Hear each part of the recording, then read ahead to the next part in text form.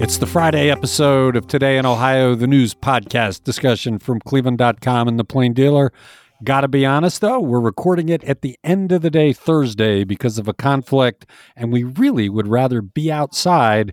What a day for weather. We'll be talking about it. I'm Chris Quinn. I'm here with Lisa Garvin, Laura Johnston, and Layla Tassi, and let's go.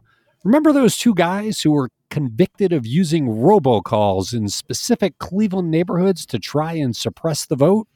Their emails about that scheme have been released. Layla, what do they show? Well, for the backstory, these guys, Jack Berkman and Jacob Wohl, they pled guilty to telecommunications fraud, which is a fifth-degree felony, and they agreed to pay a $2,500 fine. They were sentenced back in November to 2 years of probation.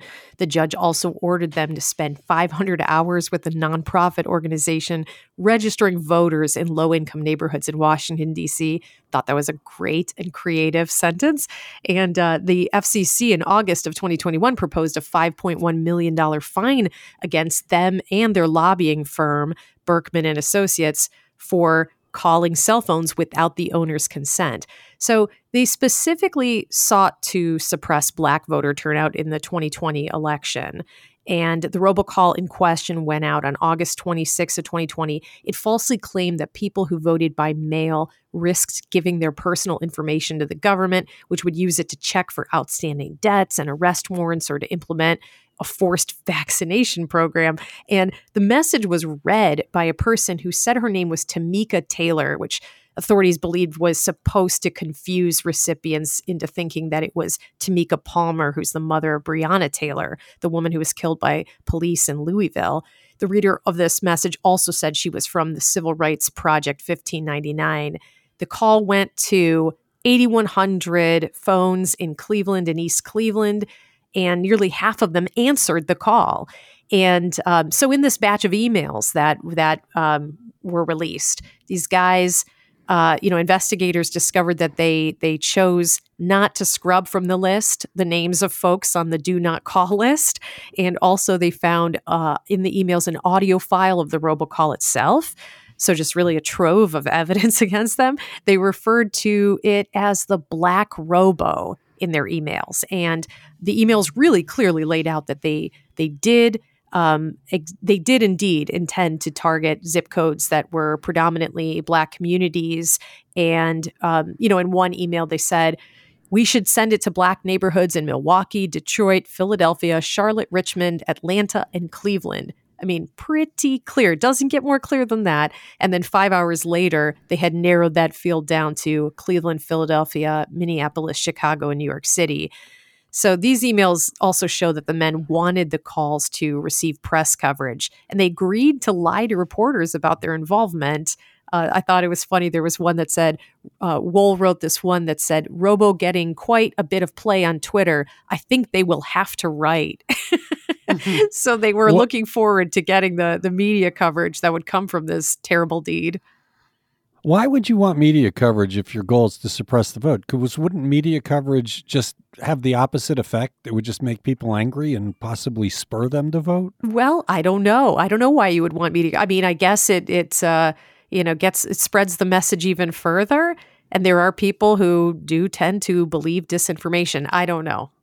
Oh, this is just so sinister. I mean, Republicans keep talking about how they've got to appeal to minority communities because of the changing demographics of America.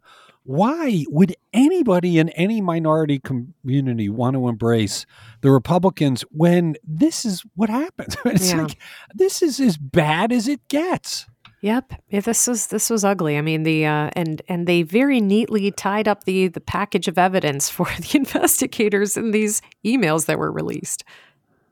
Yeah, it is really one of the most cynical acts done in the recent election cycles in our own country. This isn't Russians. This isn't weirdness with Facebook. This is a couple of guys that's made a specific attempt to get Black voters to stay home to change the course of the election. Amazing. The emails are just stunning.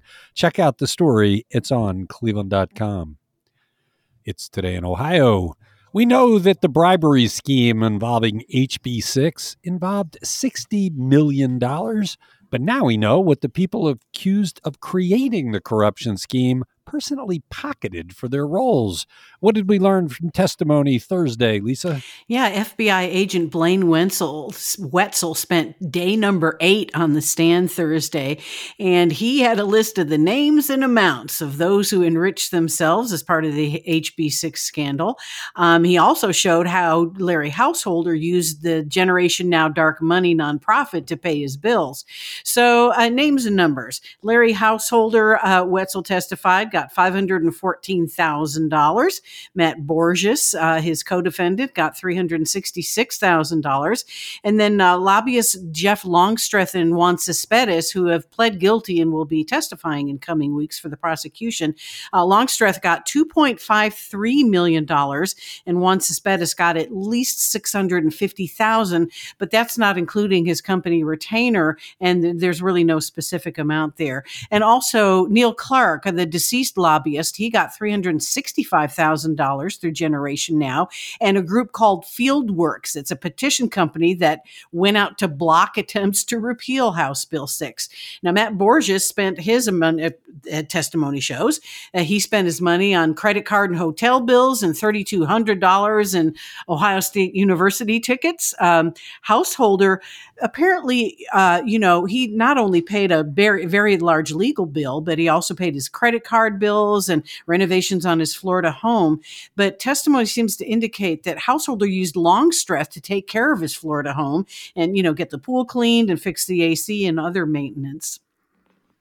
What's interesting about this is all through this corruption trial, we've talked about it. It's power. It's the First Energy. It's the utility controlling the seats of power and doing all these shenanigans. But at heart, it's pure greed. This is how much money do I get personally to thwart the will of the voters and what's best for the people I'm supposed to represent. It's just pure selfishness and greed that drives these guys. It'll be interesting, and I guess that the prosecutors are finished with FBI agent Wetzel, so I guess it's Householders and Borges attorneys' turn next week to cross-examine him. Yeah, that will be interesting. They'll try and cross him up. It'll be interesting to see how they do it. The Borges money I don't think that's been reported before. He's been out there telling everybody, oh, I'm just a pawn in this thing. I didn't do anything wrong. He made a nice chunk of change. Was it $366,000, right? Yes, exactly. Yeah, it's a lot of cash for doing the bidding here. Good stuff. It's Today in Ohio. Let's stick with the corruption trial. Remember those over-the-top Red China ads in the First Energy HB6 case? They've come up in the corruption trial. Laura, did we learn much? Well, Blaine, our favorite FBI special agent, Blaine Wetzel, on the penultimate day of his testimony, went through how this worked and the fact that Larry Householder personally approved of the language on these ads.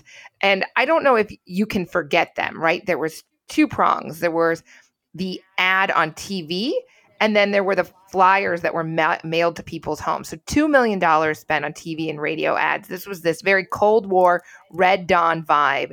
It started in late August of that year. And this was not a campaign to get anything approved. This was a campaign to stop the repeal referendum. Remember, they did not want people to sign the petition. That is how aggressive this campaign was. They got it passed, and then they were super forceful in stopping even petitioners from going around to ask people if they would repeal House Bill 6, which, a $1.3 billion nuclear bailout, which cost Ohioans a whole lot of money. And then there was these scary glossy literature sent to mailboxes across the state that falsely equated signing the petition with providing personal information to the communist Chinese government. So just trying to scare the heck out of everyone.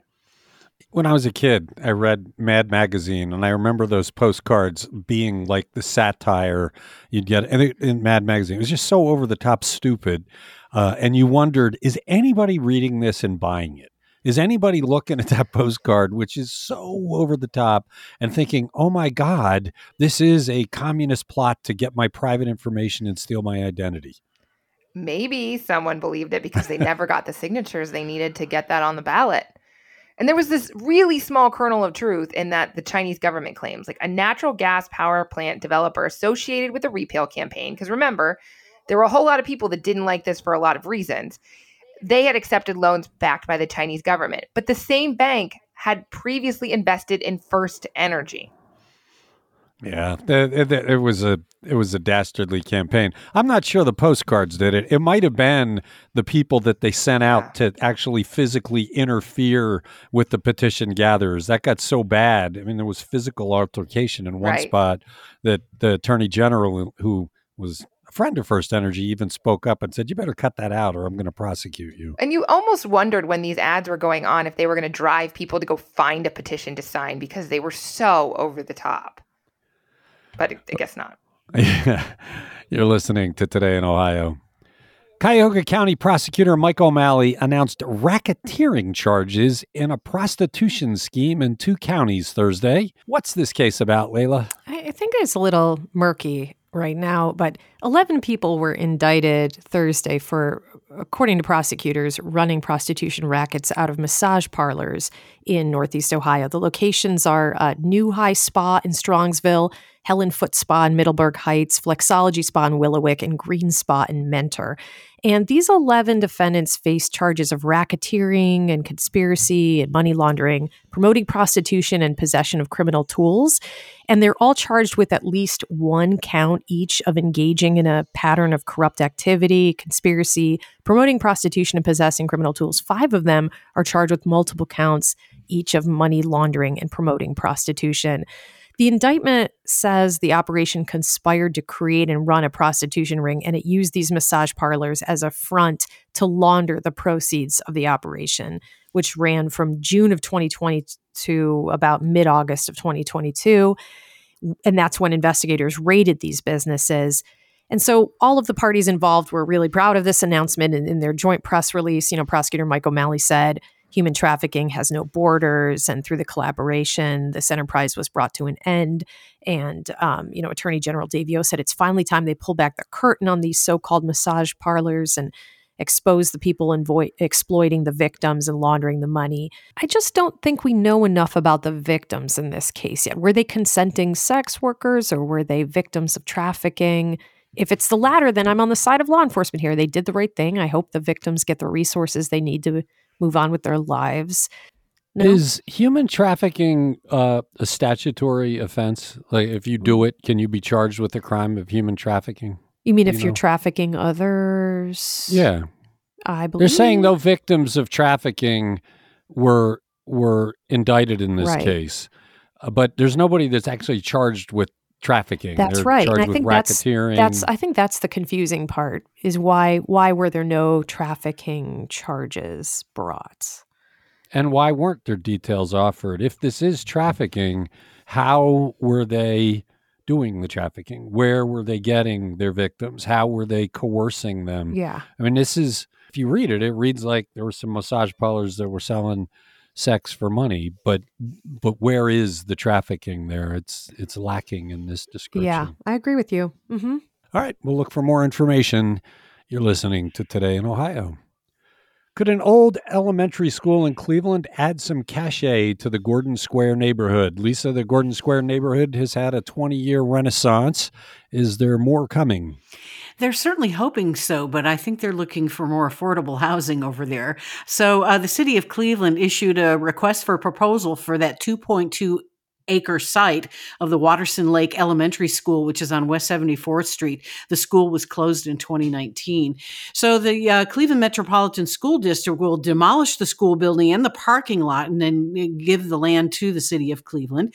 Councilwoman Jenny Spencer says she talked to Gordon Square residents who want public access with playground and or green space and no more luxury housing. They said that they need housing for all income levels.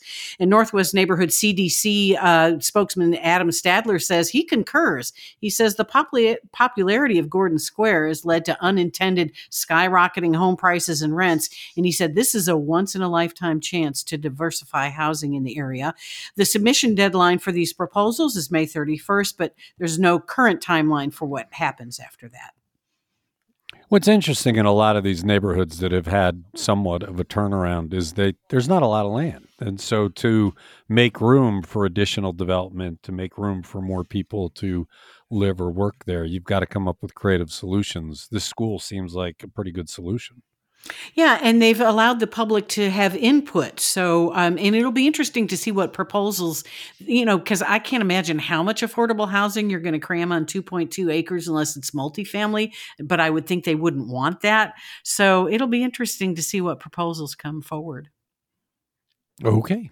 It's Today in Ohio. There's no way we can avoid talking about this. We broke another record for high temperatures Thursday. We seem to do that a lot in recent years, but this is February 9th, and the temperature seems extraordinary. Laura, what was it, and how extraordinary is it? 66 degrees high on Thursday. I got to say, I did not think we were going to get here, especially when I ran Thursday morning, and I was like, it is freezing outside. I told my daughter, don't wear shorts to school, but she was like, Mom, I'm wearing shorts to school. I'm going out at recess. So you have likely never experienced a warmer day in Cleveland this early in February. We're talking about an 85-year-old record. The previous record, 85-year-old, it's been 85 years since it's been this warm. I'm sorry, that was confusing. But the previous record for February 9th was 63 degrees. 2001 said it again, same, tied it in 2016. So 2 days nearly broke 70 degrees. Back in 1937, it was 69.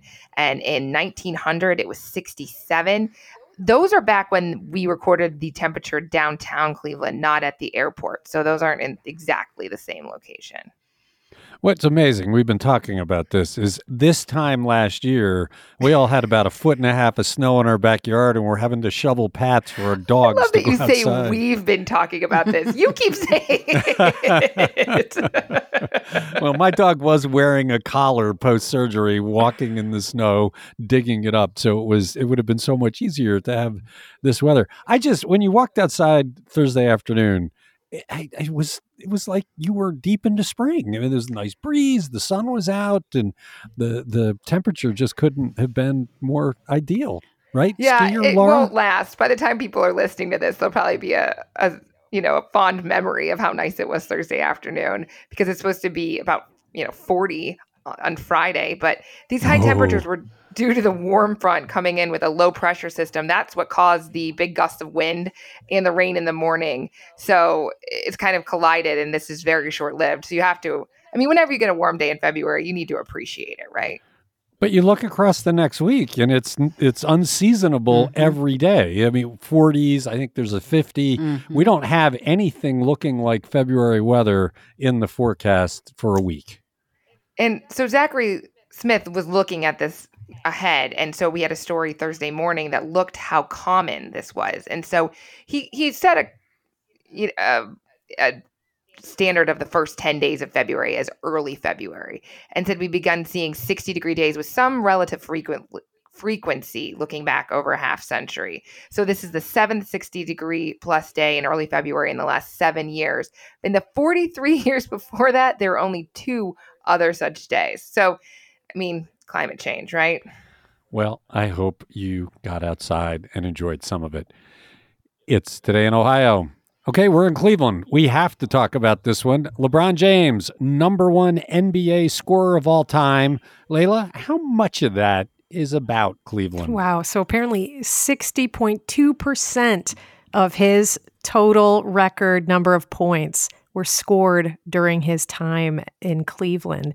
Earlier this week, he became the NBA's all-time scoring leader. He broke Kareem Abdul-Jabbar's scoring record of 38,387 points during a game against the Oklahoma City Thunder.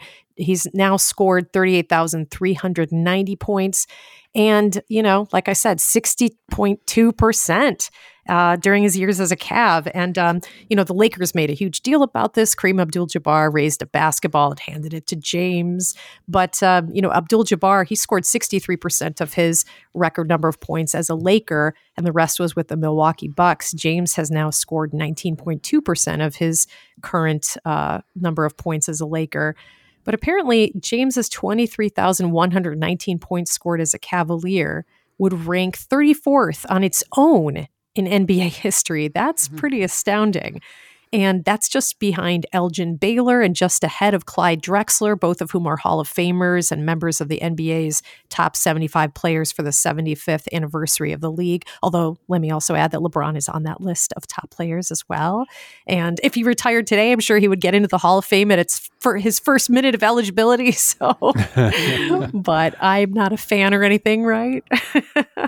It's what we all remember when he was in high school and people were predicting that he was the coming sensation. And often those kind of predictions don't work out. He's the rare guy that exceeds the expectations. Mhm. To be the all-time leading NBA scorer, this kid from Akron, it boggles the mind, man. It's one of the biggest achievements. People thought no one would ever break that record. They thought that was the one that was there forever. You've read Kareem Abdul-Jabbar certainly thought so, and here it is. And he's got more time. He's still top in the league. What is he, 7th in scoring this year in his 20th year? I know, and I know it's the continual debate about how he stacks up with other legends in the game, but LeBron is my number one. I mean, I think I read it somewhere recently that he has played a Hall of Fame worthy career on both sides of 30. And I thought that's just so Plus, astute. he's like the stand-up guy, right? It's not like there's an asterisk here that you're like, and he was kind of personally a jerk. That's what I love most about him. Yeah, he's a great guy in Northeast Ohio. Helps the community. Cares He's about got his kids. I Promise. Right. He's still married to his high school sweetheart. I don't think you can laud him enough for what he's been able to do in his career and maintain being a stand-up guy who's, really pushes for what he believes in. I think there should have been some sort of Cavs presence on the floor during the celebration. Maybe 60% of his jersey should have been maroon. Did they have any former Cavs players there? Or, obviously it was an all Laker. Yeah, thing, they weren't sure when it was going to happen. They thought it might take another day. But they had Kareem Abdul-Jabbar there.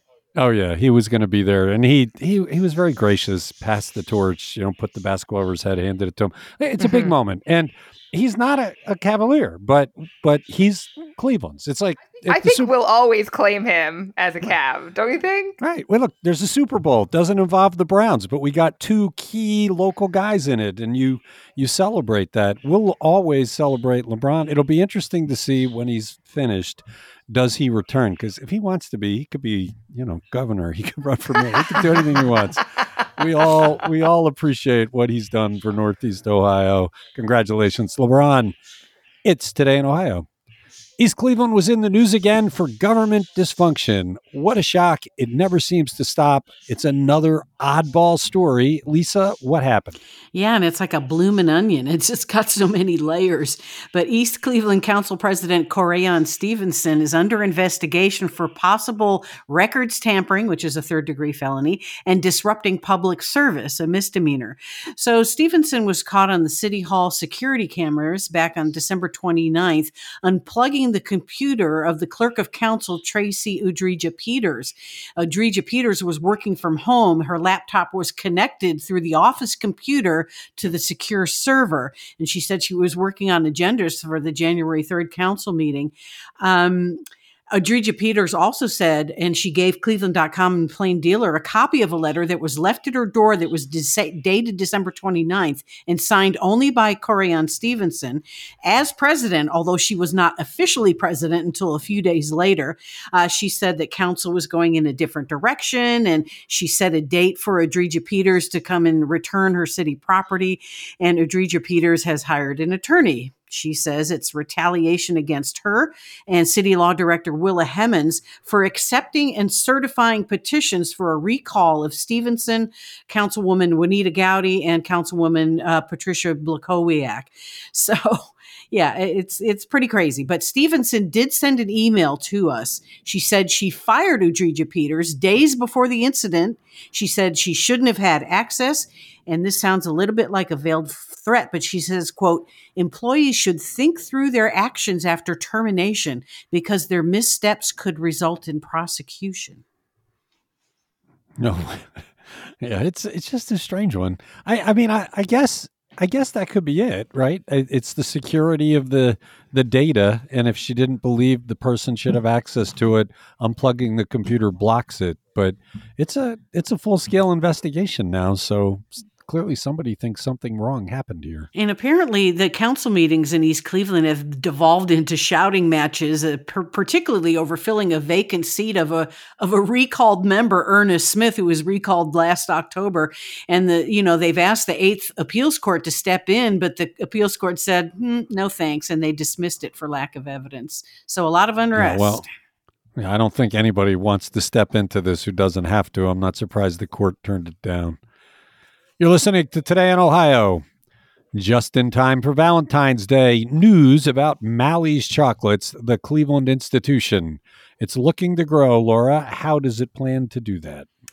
It has sold off part of the company in order to grow. So the Chicago-based Promise Holdings, LLC, and a group of Cleveland investors bought this minority interest in the company. Mally's has been family-owned since it was first opened in 1935. It's gone through 3 generations. Apparently, it was originally a deli as well, but they became really well-known for their chocolate, so that's where they stayed. So this sale is going to give the company capital to expand and get expertise from Promise Holdings, but they're not leaving Cleveland. The pink building on Brook Park Road with the silos that say like cocoa and sugar, those are not going anywhere. The retail stores are in great shape, so they're going to maintain the majority shareholder and keep their employees, about 250 of them, so it'll stay in Cleveland. I guess they just didn't want to borrow money, so selling off some of your assets to get the expansion money is the philosophy? I guess so. I mean, Promise owns parts of several other companies, so this is probably something it does, including Hickory Farms. That's a Toledo-based company that makes gift baskets like wine or meat and cheese boards. So they all make sense with food, I guess. They're not immediately expanding into any other cities. They want to make some improvements at the plant, but we don't know exactly when they say they want to grow where that will be. I think the timing of this news is highly suspicious because it injects Mally's back into your brainwaves just at the time you're wondering what to do for your significant other on Valentine's Day. Chocolate dipped strawberries, right? That's what they're really known for around Valentine's Day. Right. They go out in the parking lot and they have like a tent or something. They're so popular. Well, there we've done it. We've given them their publicity. Mally's Valentine's Day. Mally's Valentine's Day. That's real. It's not like Sweetest Day, that bogus October Cleveland holiday. It's Today in Ohio. That's it for the Friday episode. We hope you have a terrific weekend and come back and join us again on Monday. Thanks, Lisa. Thanks, Laura. Thanks, Layla. Thanks to everybody who listens.